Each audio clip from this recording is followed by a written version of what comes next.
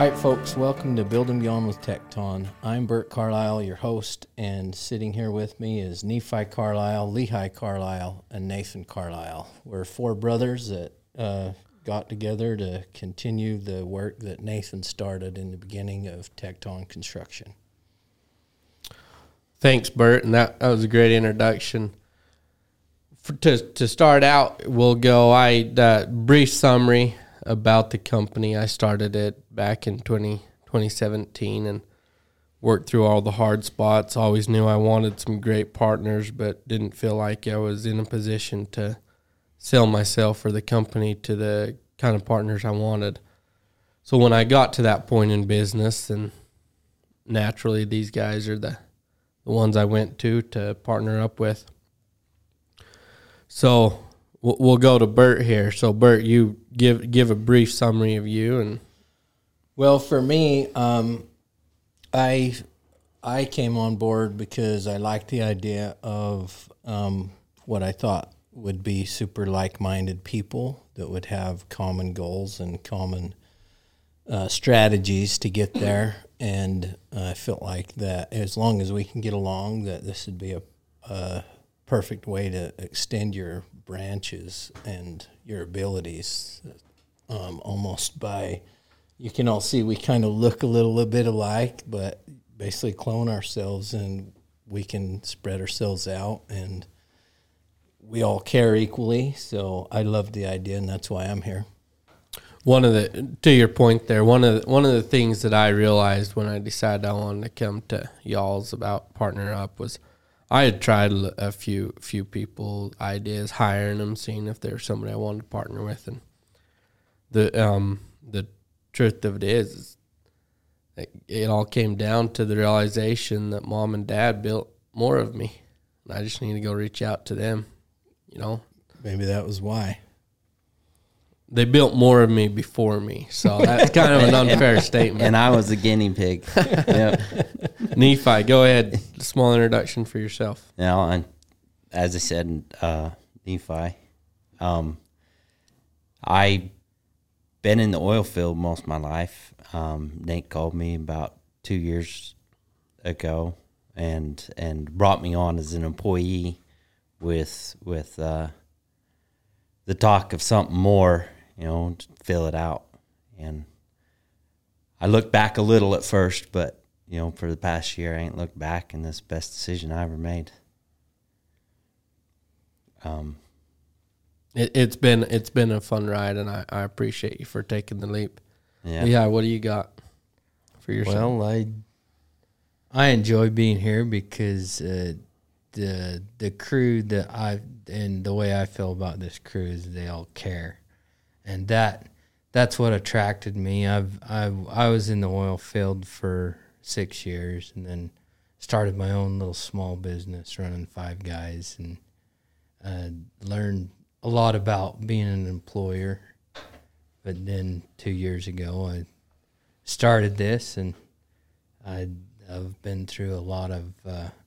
I've learned a lot. Let's just put it that way. But I enjoy it. Yeah, I think we all had. Well, and I think it's easy to say you learned the hard way. That's exactly mostly because I was so bad at teaching. So I don't know about that. I think that the way that you taught was like you're gonna learn the lesson better by going through the bullshit. Yeah. Well, you taught by not teaching. Yeah. In a way. And that was what I needed to learn. Like, if I go out and make it work, it was going to work. It's forever ingrained, that's for sure. Yeah. So this podcast is going to be primarily on business and construction. We all have a passion on helping each other. And so there's going to be times throughout this adventure of podcasting, the Building Beyond with Tecton, that we go into self-development subjects, and we talk about our experiences that could help our listeners in any kind of self-development, in any kind of business. Because when it all comes down to it, we're in the service business, and it's not necessarily different than any other service business. And so to begin off, then we'll we'll go to the effective project management from running it through a business. So, Burt, you've been building homes. I mean, I remember when you would leave the house at 6 o'clock in the morning. I was still getting ready to get going to school. So you've been doing homes for a long time. Can you give us a subject or two about what it was about getting up, going, and being there every day that made each house, made each project successful? Well, thanks, Nate. I feel like that the very beginnings kind of started out on the farm. We all grew up on a farm, and that taught us how to get up and work. So the getting up and going and doing was not the big issue. If you have that issue, I recommend you take care of it, because if you don't get off your butt, you won't get nothing in life. But as far as getting up and going out and doing the work, that was easy because we had to do that on the dairy. And once I started building homes, it was really the reward, like going from dairying to building and watching what your hands could do otherwise was a huge reward. And it instilled a passion in me for building. Like, how long will that building be there? And you can drive by it thousands, hundreds, tens of thousands of times in your lifetime. And every time you look at it, and there's a certain sense of pride. And now, like, I would imagine, I thought those buildings would have always just been like in the hills somewhere or whatnot. But now with Tecton, you're out in the middle of the city. We're building huge buildings that, you know, it is a certain sense of pride that brings you back to the next one and the next one. Yeah. So one of my Tecton's first big building was right down here in St. George, Utah, downtown, the Avenir Hotel. And it's always fun to go have a glass of wine, go sit at their bar and hang out there because of the history it has with Tecton. But as far as getting up, you say it was easy for you. What can the listeners take from when you got to learn how to get up? Like, what helped you learn that? Like, for me, I have to learn things new that I'm not comfortable with by having to do them, but being put in a position that I have to do them, whether it's... Well, I've felt lazy a lot of times, and I don't know if that's what you're asking, like what makes you not lazy to get up. Well, exactly. Like, what I definitely push snooze on my phone a few times. The trick is I set it a little earlier than I need to get up. But life hack. that's a new life hack. You know, I'll take that. You're welcome. But just the desire to provide for myself, and I've always felt like I was responsible for others' well-being, and that really kept me going. I never had to hit a lazy state or anything. Just there was always a responsibility, and that's what I feel like drove me to get out of bed. I can see what you're saying there. One of the things that kept me going is the sense of responsibility. So if you don't have responsibility, get some. That'll get you up in the morning. That's damn good advice. Try having some kids. Yeah, there you go. Nephi, no greater. Or Butters, you got to give us a little introduction of how you're really called Butters, because I don't think that's appropriate for the podcast. That was a perfect introduction. Anyway, so Butters, you're pretty good at the client relations. You seem to pull that off. We have a lot of clients that really love you, and they really love us all in our own way, but there's something exceptional about you. Can you talk a little bit about how you pull that off so well? Or I mean, I think it's a gift that we all have. I'm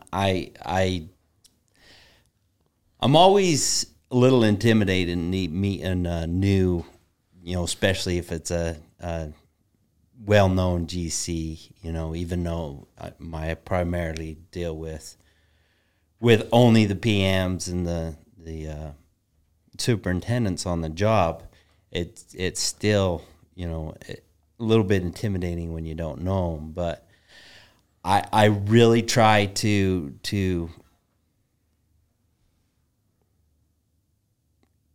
pick what subjects I think that they're gonna care about the most, and educate myself on those subjects, and educate myself on their project. So when they ask me questions about their project, I have legitimate answers. That's been a big process of mine from, first job, obviously, learning experiences and everything. But just knowing what they're talking about has been a big focus of mine. And obviously, customers are always right. And, if they're not, you find ways around to tell them they're not without telling them they're not. Those are probably two biggest focuses of mine when dealing with.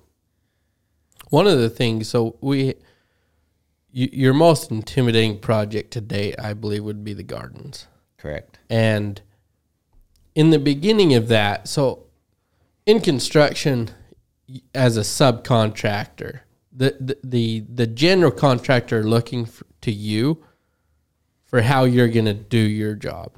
They're not looking necessarily to you about pleasing them or that or the other. That comes later. They're looking to you. And I noticed a transition helping you out through that and being a contact for that general contractor when they're frustrated. I noticed when you started taking that job personally and started commanding it around as your project and not petting their feelings, they started loving you. So that, I think that's one of the big things is you take control of your situation. And I think that's what GCs need, because that's how the flow of subcontractors will go well, is when people take control and responsibility of their own. I would 100% situation. agree. Ever since that job, I quit petting their emotions.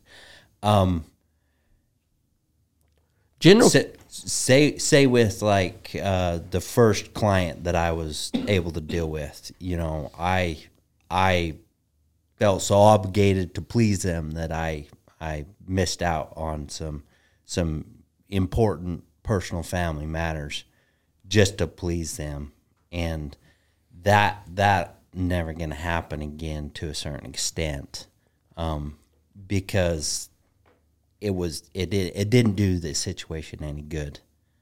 Just pleased him in that moment, and that didn't help our relationship at all. yeah. It wasn't until the gardens that I really got a good relationship with that client, because we did a lot of work for him. One of the things that I like to think about when I'm working on the relations of the project, that is project managers and superintendents, their emotions start primarily from the project not working out. Yeah, Or that, it's so you in don't their head to begin with. Yeah, you got to prove them that it's gonna.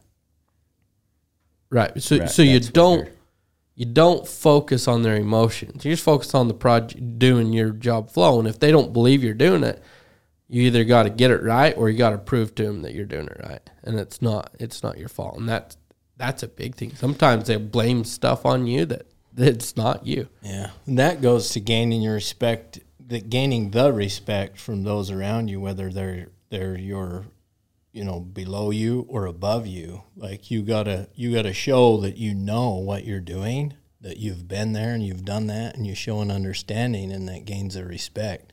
And in this light, when the GC has their emotions going, and you are doing your job, and you just point out how well your job has been done or being done, or what you're doing about the problems that may or may not been caused by you, or maybe it was caused by them, or maybe some other sub, you're solving that problem, and that is gaining their respect.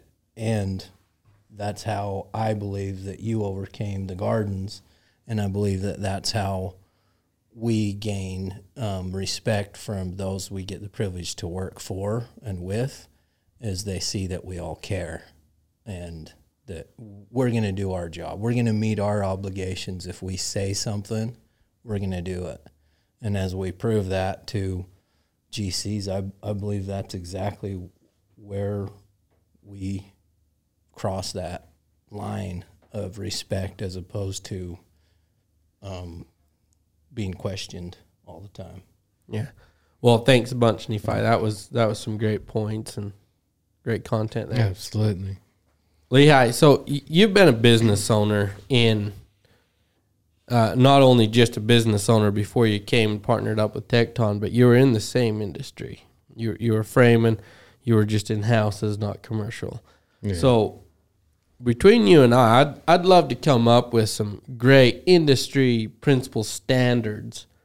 We obviously want to evolve on everything, but what's some great industry standards from that? You know, it's I think a big thing is just getting out there and doing things and getting all the other subs on the same page. But you go. Absolutely, and that's one thing. Is I think the biggest thing that people have a mistake on when they go step on these bigger jobs is they don't do it with a smile on their face. Having that smile on your face and like being willing to help each other out. And if you have a job site that has that same mindset, the job goes way better. But to have that influence to get other subs behind you and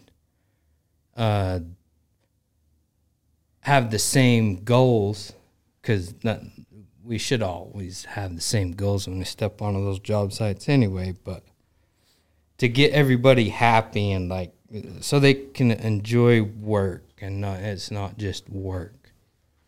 Create an environment of helping each other out, like a sense of community on the job site.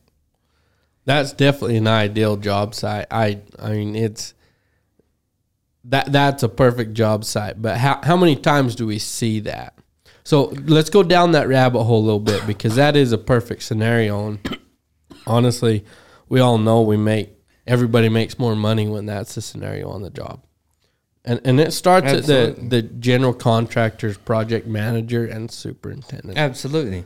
But I think that there's those clients or the superintendents that are like strictly business and it's just reading people and understanding the importance of what they do and what their job is, and help them be successful. Help everybody on the job site be successful instead of backs down. Well, the plumber just ripping stuff out, and there's like, come on, dude, just come and talk to me, and I will send a guy over there. It'll only take us 5 seconds to fix what you know it's going to take more.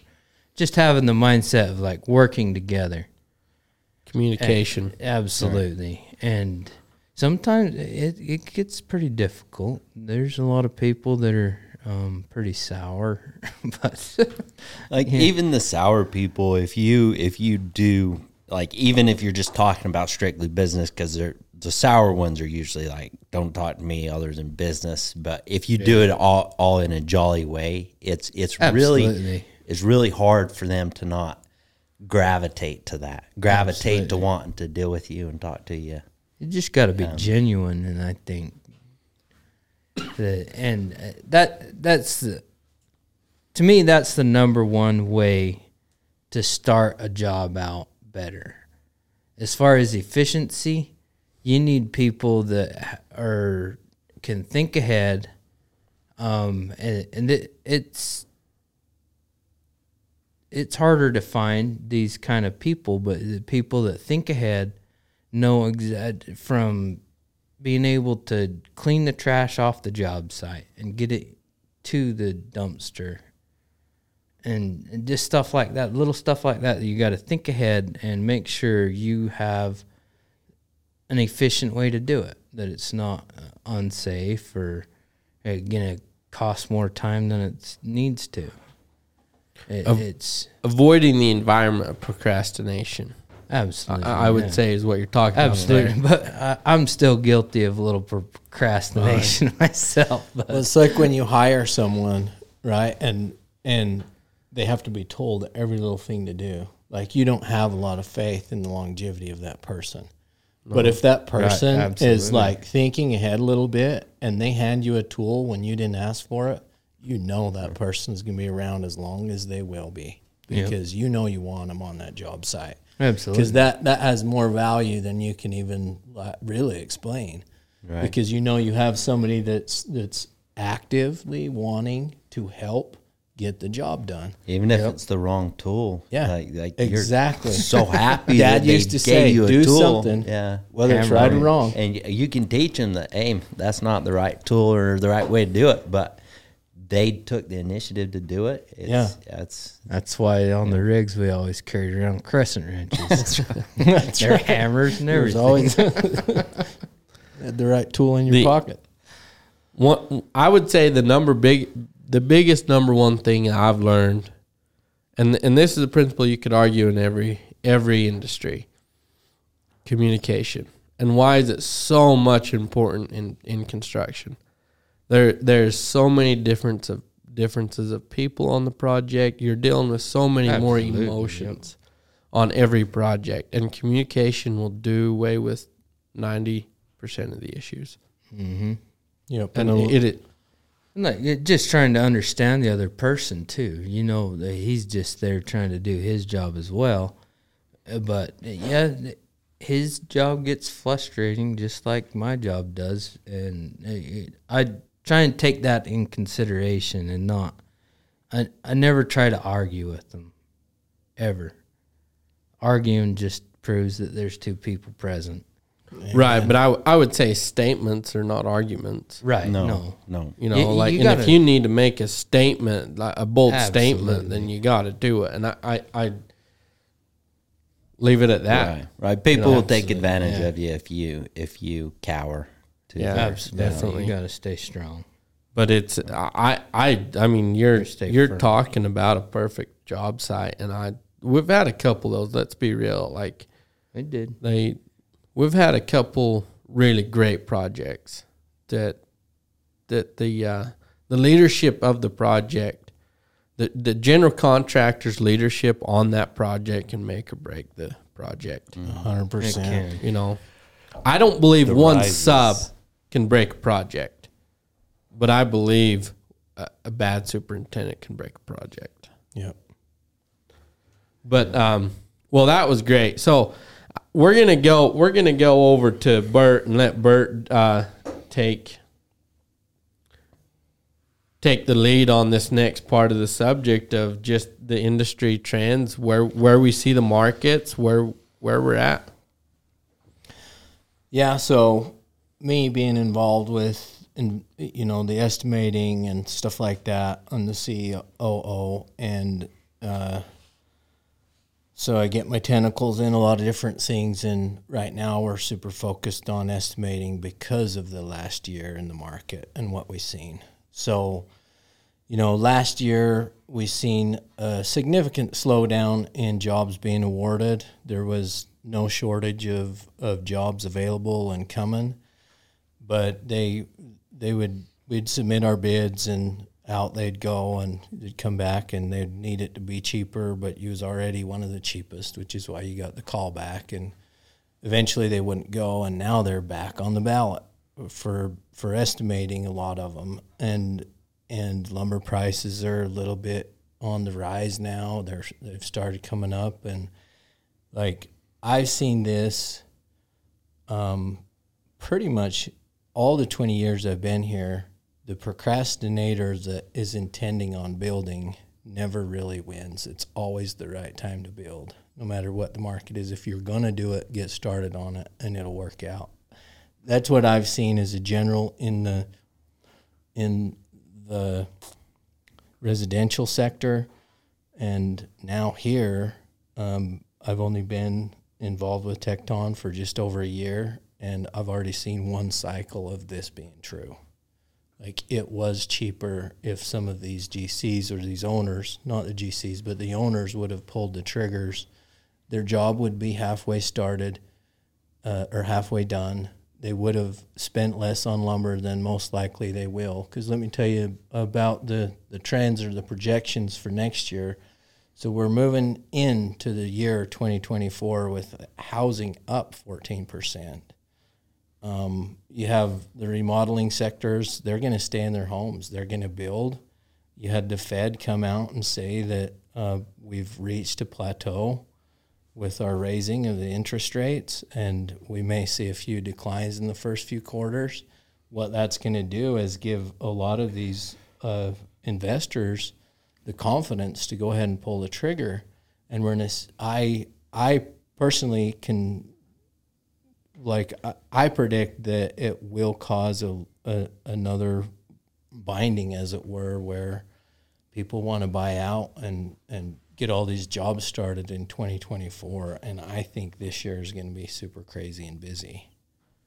It'll create another bottleneck like we had. Yeah, in 2020. bottleneck where you have the rising price of lumber and people needing subs on their jobs to get them off the ground, and a little bit of desperation this year for help later on.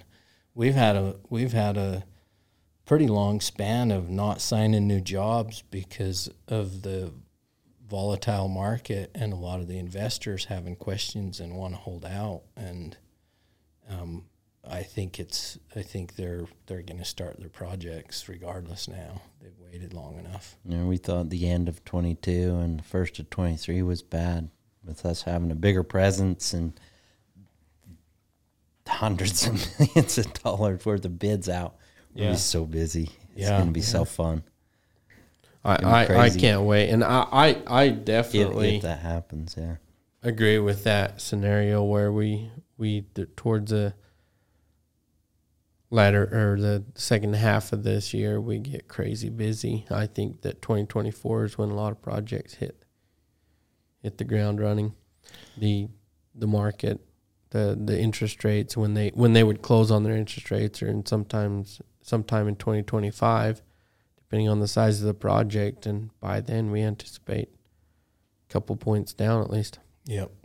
Couple points. Well, I don't think when we went down there in Phoenix or Scottsdale and met with that GC about that Wreck Ranch project, and he's like, yeah, we just waited. We know that 2024 is the year to build. I thought they were saying a whole point. You thought what? I'm talking about 2025. Interest sometime rates. in 2025, I'll bet you will be down 2 points by the end of 2025. From the 9.5 or whatever it is now down to, you're saying, somewhere in the 7s. That'd be great. 7, we had such low interest rates for a long time that we think these interest rates are so high, and they are. I mean, look at my mortgage and how much big of a difference it would make if I was to close a mortgage on today's interest rates. Is a huge difference. So you can imagine how that amplifies on these big projects. Yeah, I bitch about my 6.4 interest rate on my house, and my dad-in-law just laughs at me and says, that was a good interest rate back in my days. Yeah. He was dealing with 10 plus interest rate back in those days. 20, I think 30 Dad years ago. was 13 point something, his first one, if I remember right. It's crazy. Yeah, that's nuts.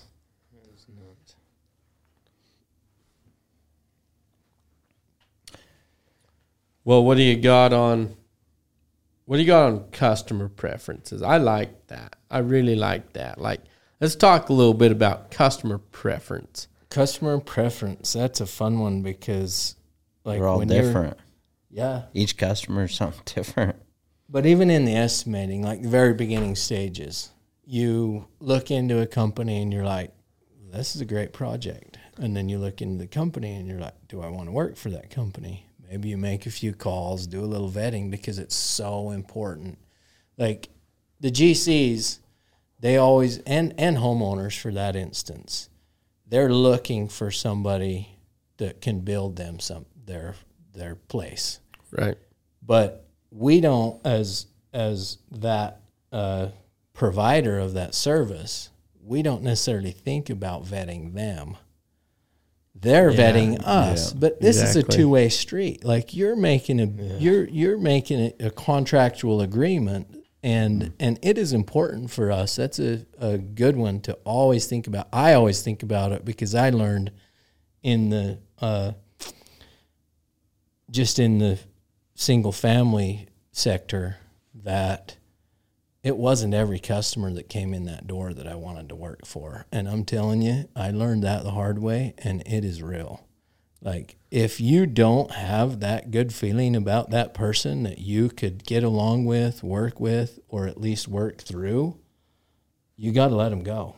That's not a job for you. Yeah. And it's the same here. Just like you mentioned with your experience, it's just another zero. There's no difference. Yeah. So the we should put in our signature bio, we refuse the right to refuse service to anybody. Or we reserve the right to refuse service to anybody. Yeah, there you go.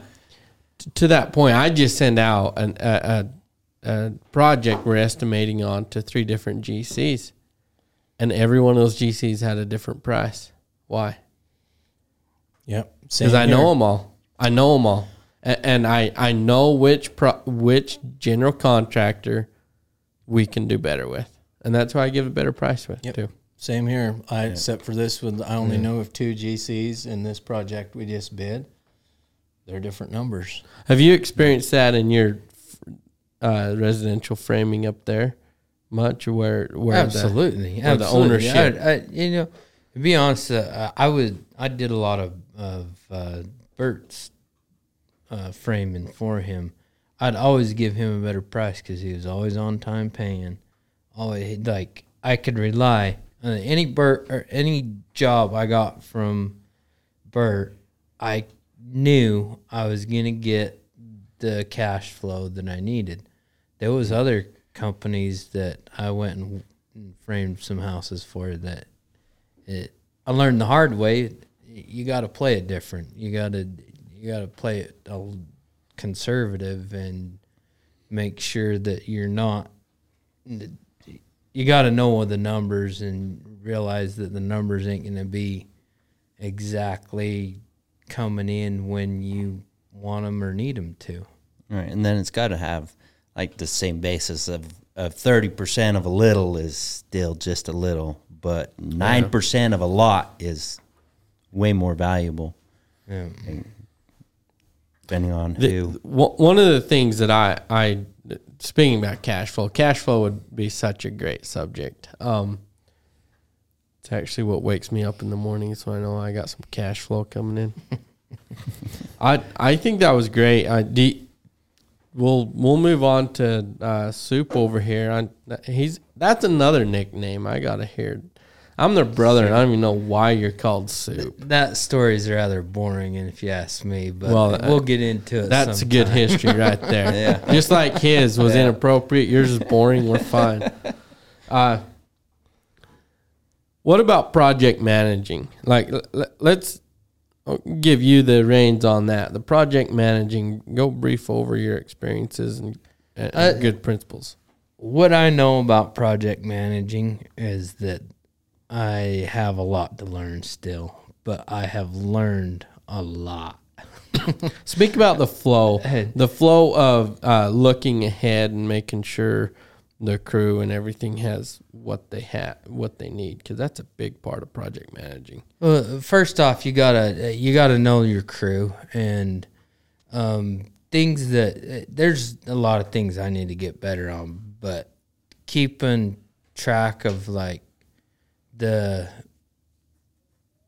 habits of your crew and like if they can, or like what can your crew do, and go from there. If you need to change the crew, you need to change the crew, because there's the scheduling's getting so tight because everybody's wanting to see the returns faster.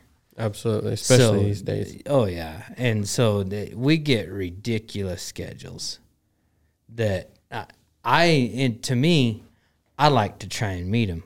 I know they're probably not realistic, but I'm going to do what I can to meet it. Yeah, and it's a challenge, and Yeah. that's what we do. Like, we take on challenges. It's our natural instinct to take on challenges, and Absolutely.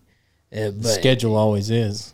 scheduling, they're put there, and that's what motivates me is the schedule.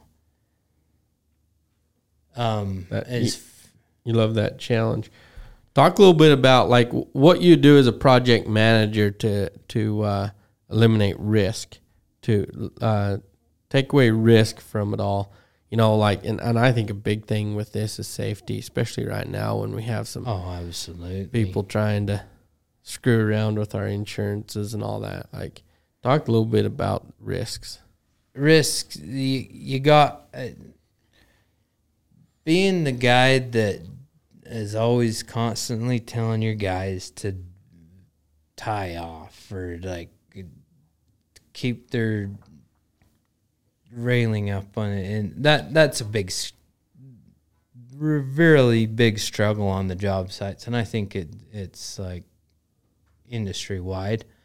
But the safety is so important to make sure you find somebody that can take passion in it and put them in charge of that job site to keep it going. The safety, the guys are there and thinking they're macho men and they can just go walk the wall and they'll be all right. All it takes is like it happens to the best of them. Run all over the roof. Yeah.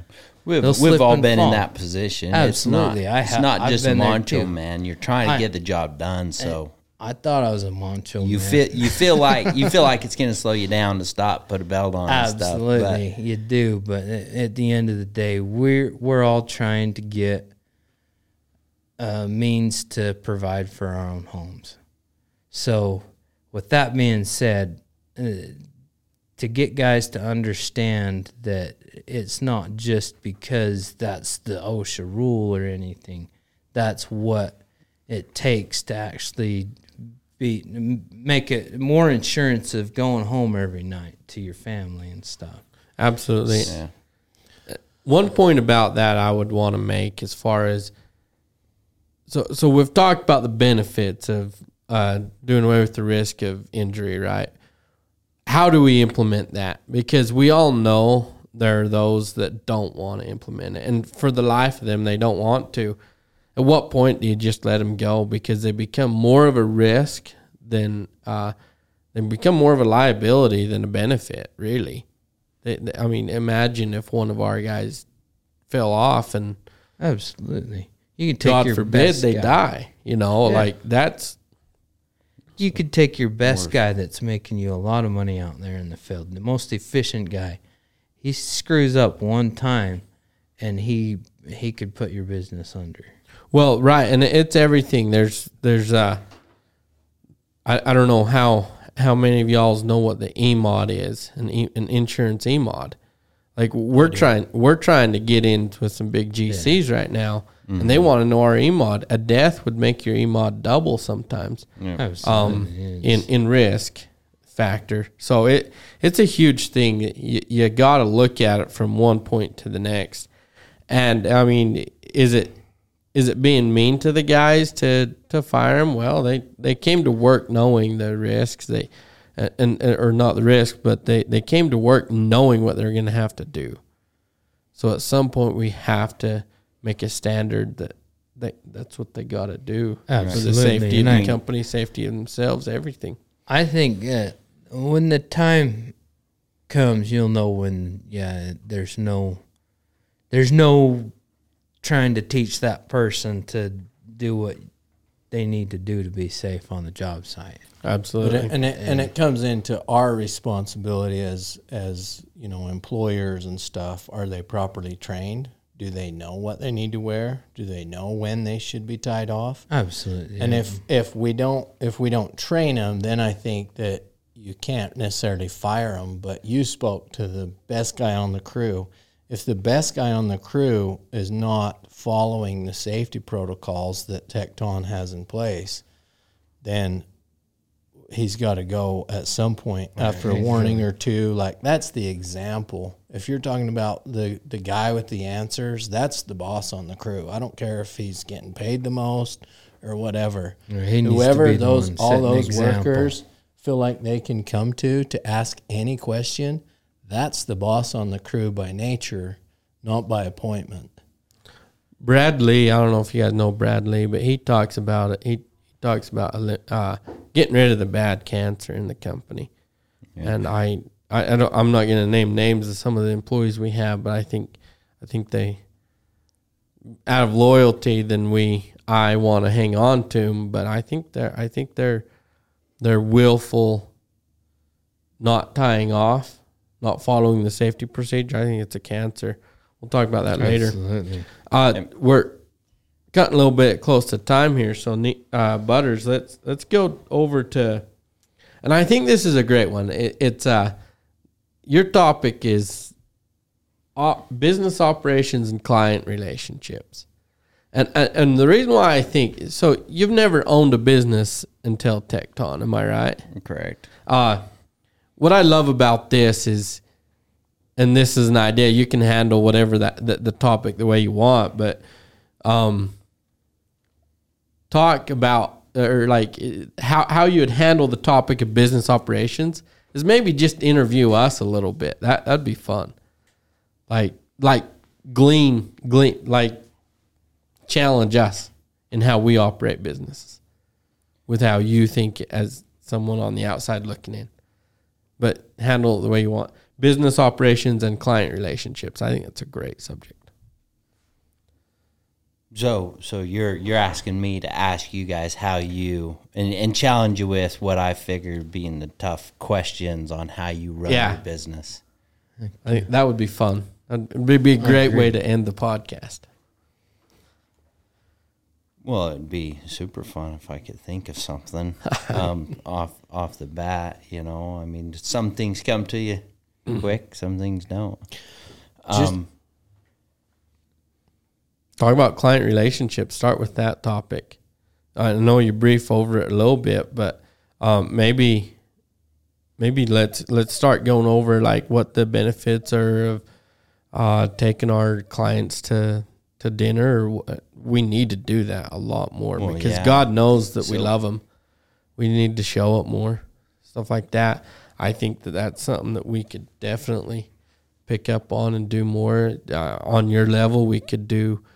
You could be taking the project managers out and just casually, like I wouldn't even talk business, not at all. I'd just take them out to lunch, superintendents, stuff like that. One of the things I love was those cards. The like little cards that Bo has. Yeah, the one-liner cards. Did you guys the one-liner ever get cards. Comments on those? I did. I haven't Not from every single one, but at I least did half too. of them, yeah. Yeah, from a few of them I got some. Yeah. I haven't, but I'm sending them to big ass business owners, like the People that we have or have not worked for that rather show up. But, it still has its value. I keep doing it. Even to today, I keep doing that.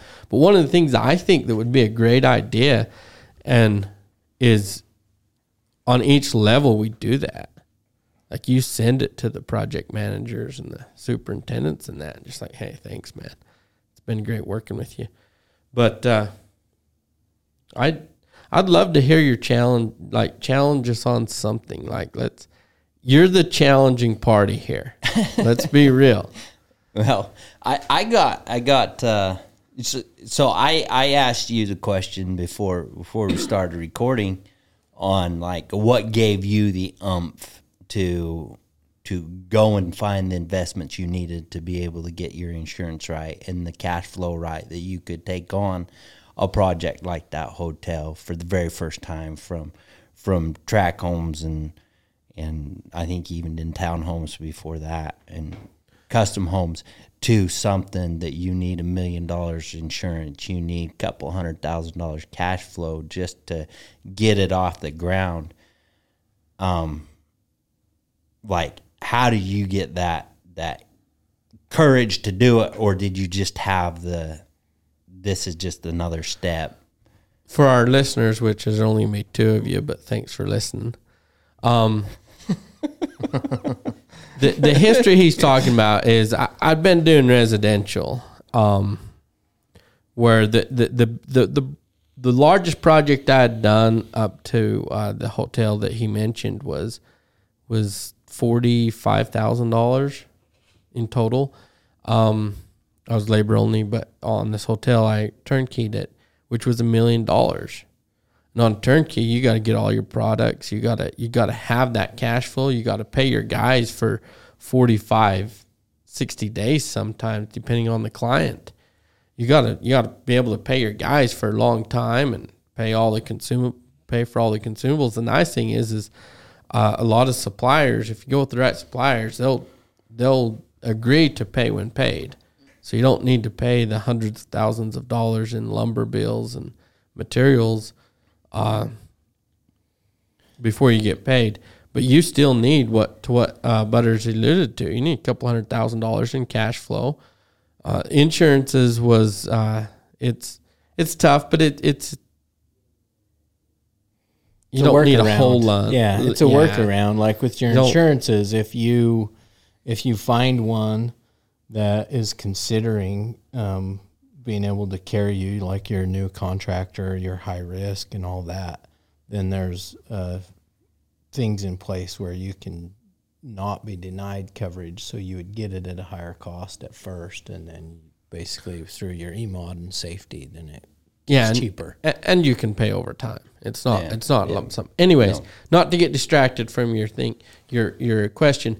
The ump came from putting myself in the right shoes, or putting myself through the right training, I should say. I did 8th grade twice, so I have no college or even high school experience. But what I did know is that boots on the ground, real life, reality teaches you a lot. So I jumped around from 3 or 4 different businesses that would allow me to take a step up, and each time I went, one of the reasons why they wanted me to go, each business that I went to them, they wanted to put me in a higher position.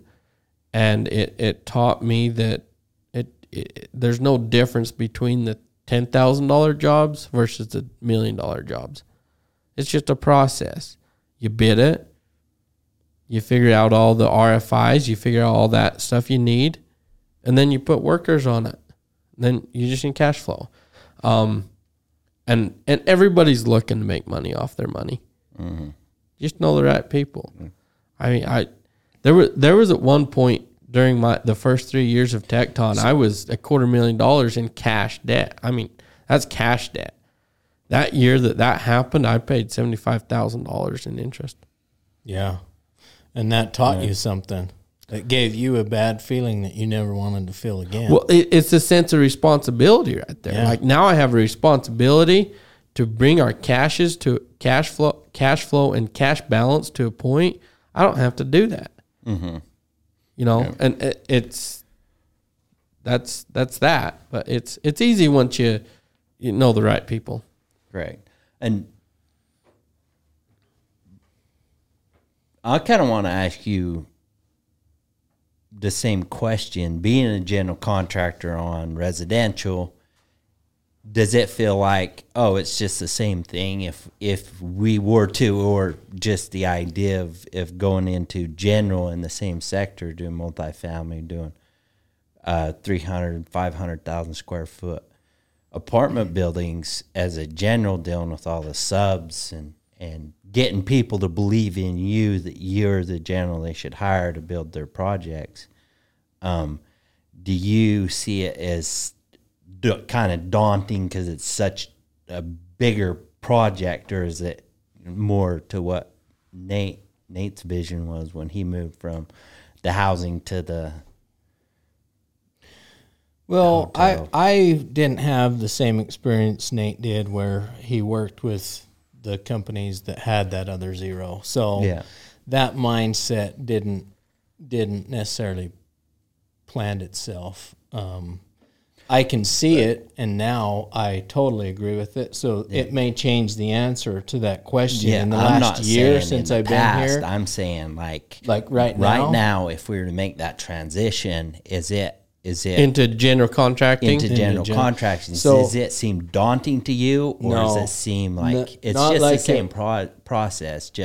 Yeah, it's more like that now. But when I first got here, Nate actually asked me, because of my general contracting experience in the single family sector, whether I wanted to get into this. And my initial thought was like a little bit of fear and like, oh, that's, that brings on all this responsibility and liability, and how you're going to get the people, and how you're going to take care of all the things and the encompassing nature of general contracting. Like, you're responsible for the GFI flipping before you get your occupancy permit, and maybe even after, depending on your contract. So it is daunting, but the same principle applies. It's just another zero. You can do it. Now, getting the first one, like, I would love to be in a position where, like, as we grow, that you can get your first one, and if it's a good job, that seems like there's a good pathway to get your feet wet and stuff, I'm all in on doing something like that. But I wasn't at first, and there's something to be said about the mindset that Nate points out, as he realized at one point that whether you're building $100,000 home or $1 million home, you're simply just adding the other zeros. It's not.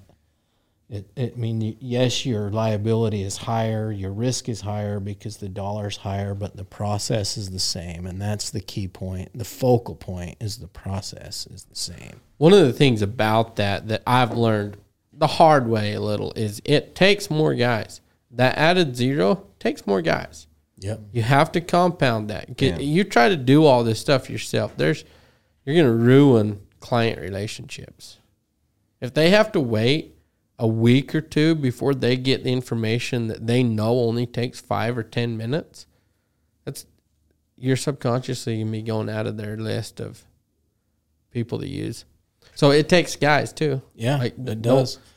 Well, I mean, you wouldn't get anywhere if you couldn't perform, and you can't do it without some guys and some help, but leadership is key. I mean, and obviously the people you get on your team is all important too.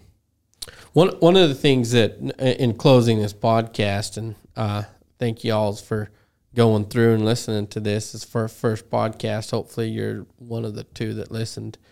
One of the things I love that Boaz, I'm talking to the damn listeners. I know, the 2 million. The blessed listeners. Cut that out. So one of the things I learned a lot, and I really, in principle, these things, but you never see them in action. And one of the things that Boaz taught us is go through and see what each one of us took from the podcast. So begin with you, Burt. Like, what's your main that you took from the podcast that you could point out to us? Well, I like the reaffirmation of how like-minded we are, and how well-rounded we are in our own little positions that we've taken on in building beyond with Tecton or Tecton Construction. We all care about our projects, and I like how this podcast has kind of shown that we all have our responsibilities inside the business. We all care, and we take care of our stuff, and it's a awesome opportunity. And welcome to Building Beyond with Tecton. I'm excited to do the next one. We're all super excited. Nephi or Butters, I'm gonna have to get used to that. Butters, what do you got? I didn't know this was a lesson learning for us kind of podcast. I'm not really. You got a point. Just do it. Burt alluded to it. The the responsibility we all take. The same reason why we talked a little bit about it, but there's so much more to talk about on why you chose us to come, and you realize that there was more with the same drive and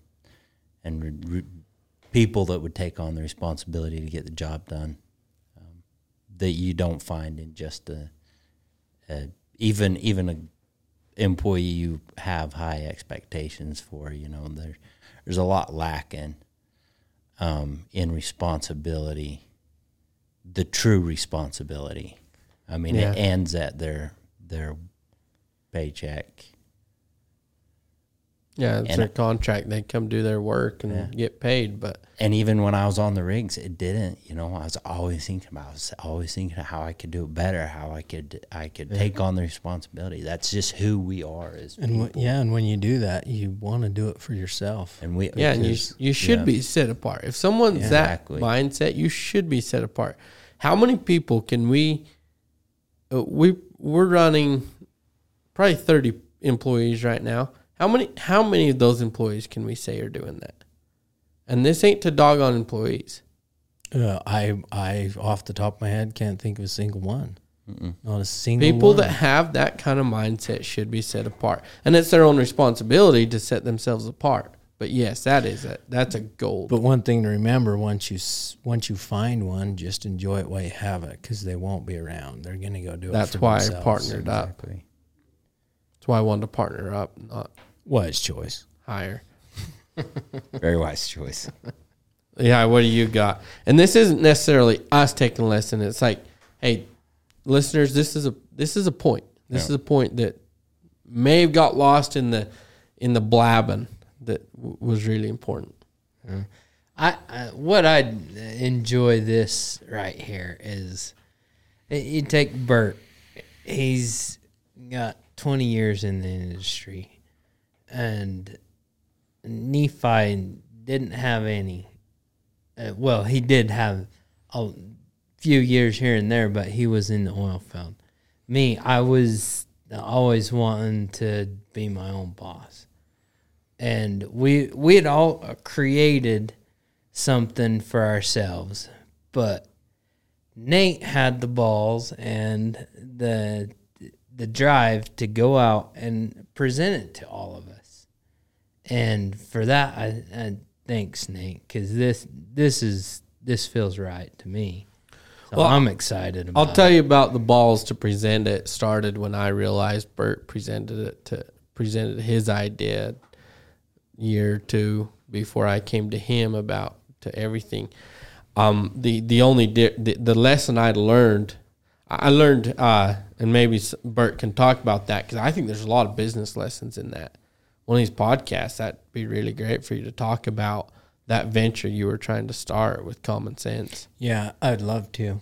But I noticed that, and I learned that it was possible, because when someone's not happy with where they're out, they're looking at for more. So I knew it was possible to get you guys at that point. And then what I learned from Burt is what not to do, and that is, it's not for everyone. Pick the people you really want. The invitation isn't for everyone. And I don't know if it looked like that from an outsider. Oh no, that's one of my greatest lessons. Was to everyone. You hit that. Yeah, I've said that a lot of times. Even before you started, call me about this. He realized that. Been 2 years in the past, and he had already said that. Exactly. You put yourself out there for us, Nate. But thanks for noticing and learning by others' mistakes, because honestly, like you say, you learned what to do. And sorry for prolonging the podcast with this, but you say you learned what to do. And I tell my history of the few people that I worked for, because I've only held a couple of jobs. I've never been fired. I rose to the top everywhere I went. I realized that I got to do this for myself, because no matter where I went, I wasn't fully compensated for taking on 90% of the responsibility. But getting the what did I lost my train of thought on what I was. Well, You alluded to. I'll say this. What he alluded to is the people that care beyond their paycheck, that go home at night and try to see how knew they that do you had better to do it be for set yourself. apart. Oh, just Yeah. for a fact. Yeah, And that's I where can you think would of go. one person that we have working for us that does that. Bring it. Freddie. That is true, and I actually would love to apologize for not thinking that, because that is true of Freddie. You guys took the dramaticness out of that question. Yeah, they did, and I would I would knew like it to see the proof of that before I. Okay, Hey, we will Work with him. next Work with podcast. yeah, this I would just like to see the proof of that. Has the guys got better under his direction? It's not We're having the exact same especially- problems as he as might the not be on Gardens. the right seat in the bus. Well, that's fine. And you guys, I'm not or discrediting your guys' judge of character. I'm not saying he doesn't. I want to see it before I agree No. with it. No, you're Come on up, we'll show you. well, thanks guys. This was a great first podcast, and I think it went well. And come back for the next one. Thanks.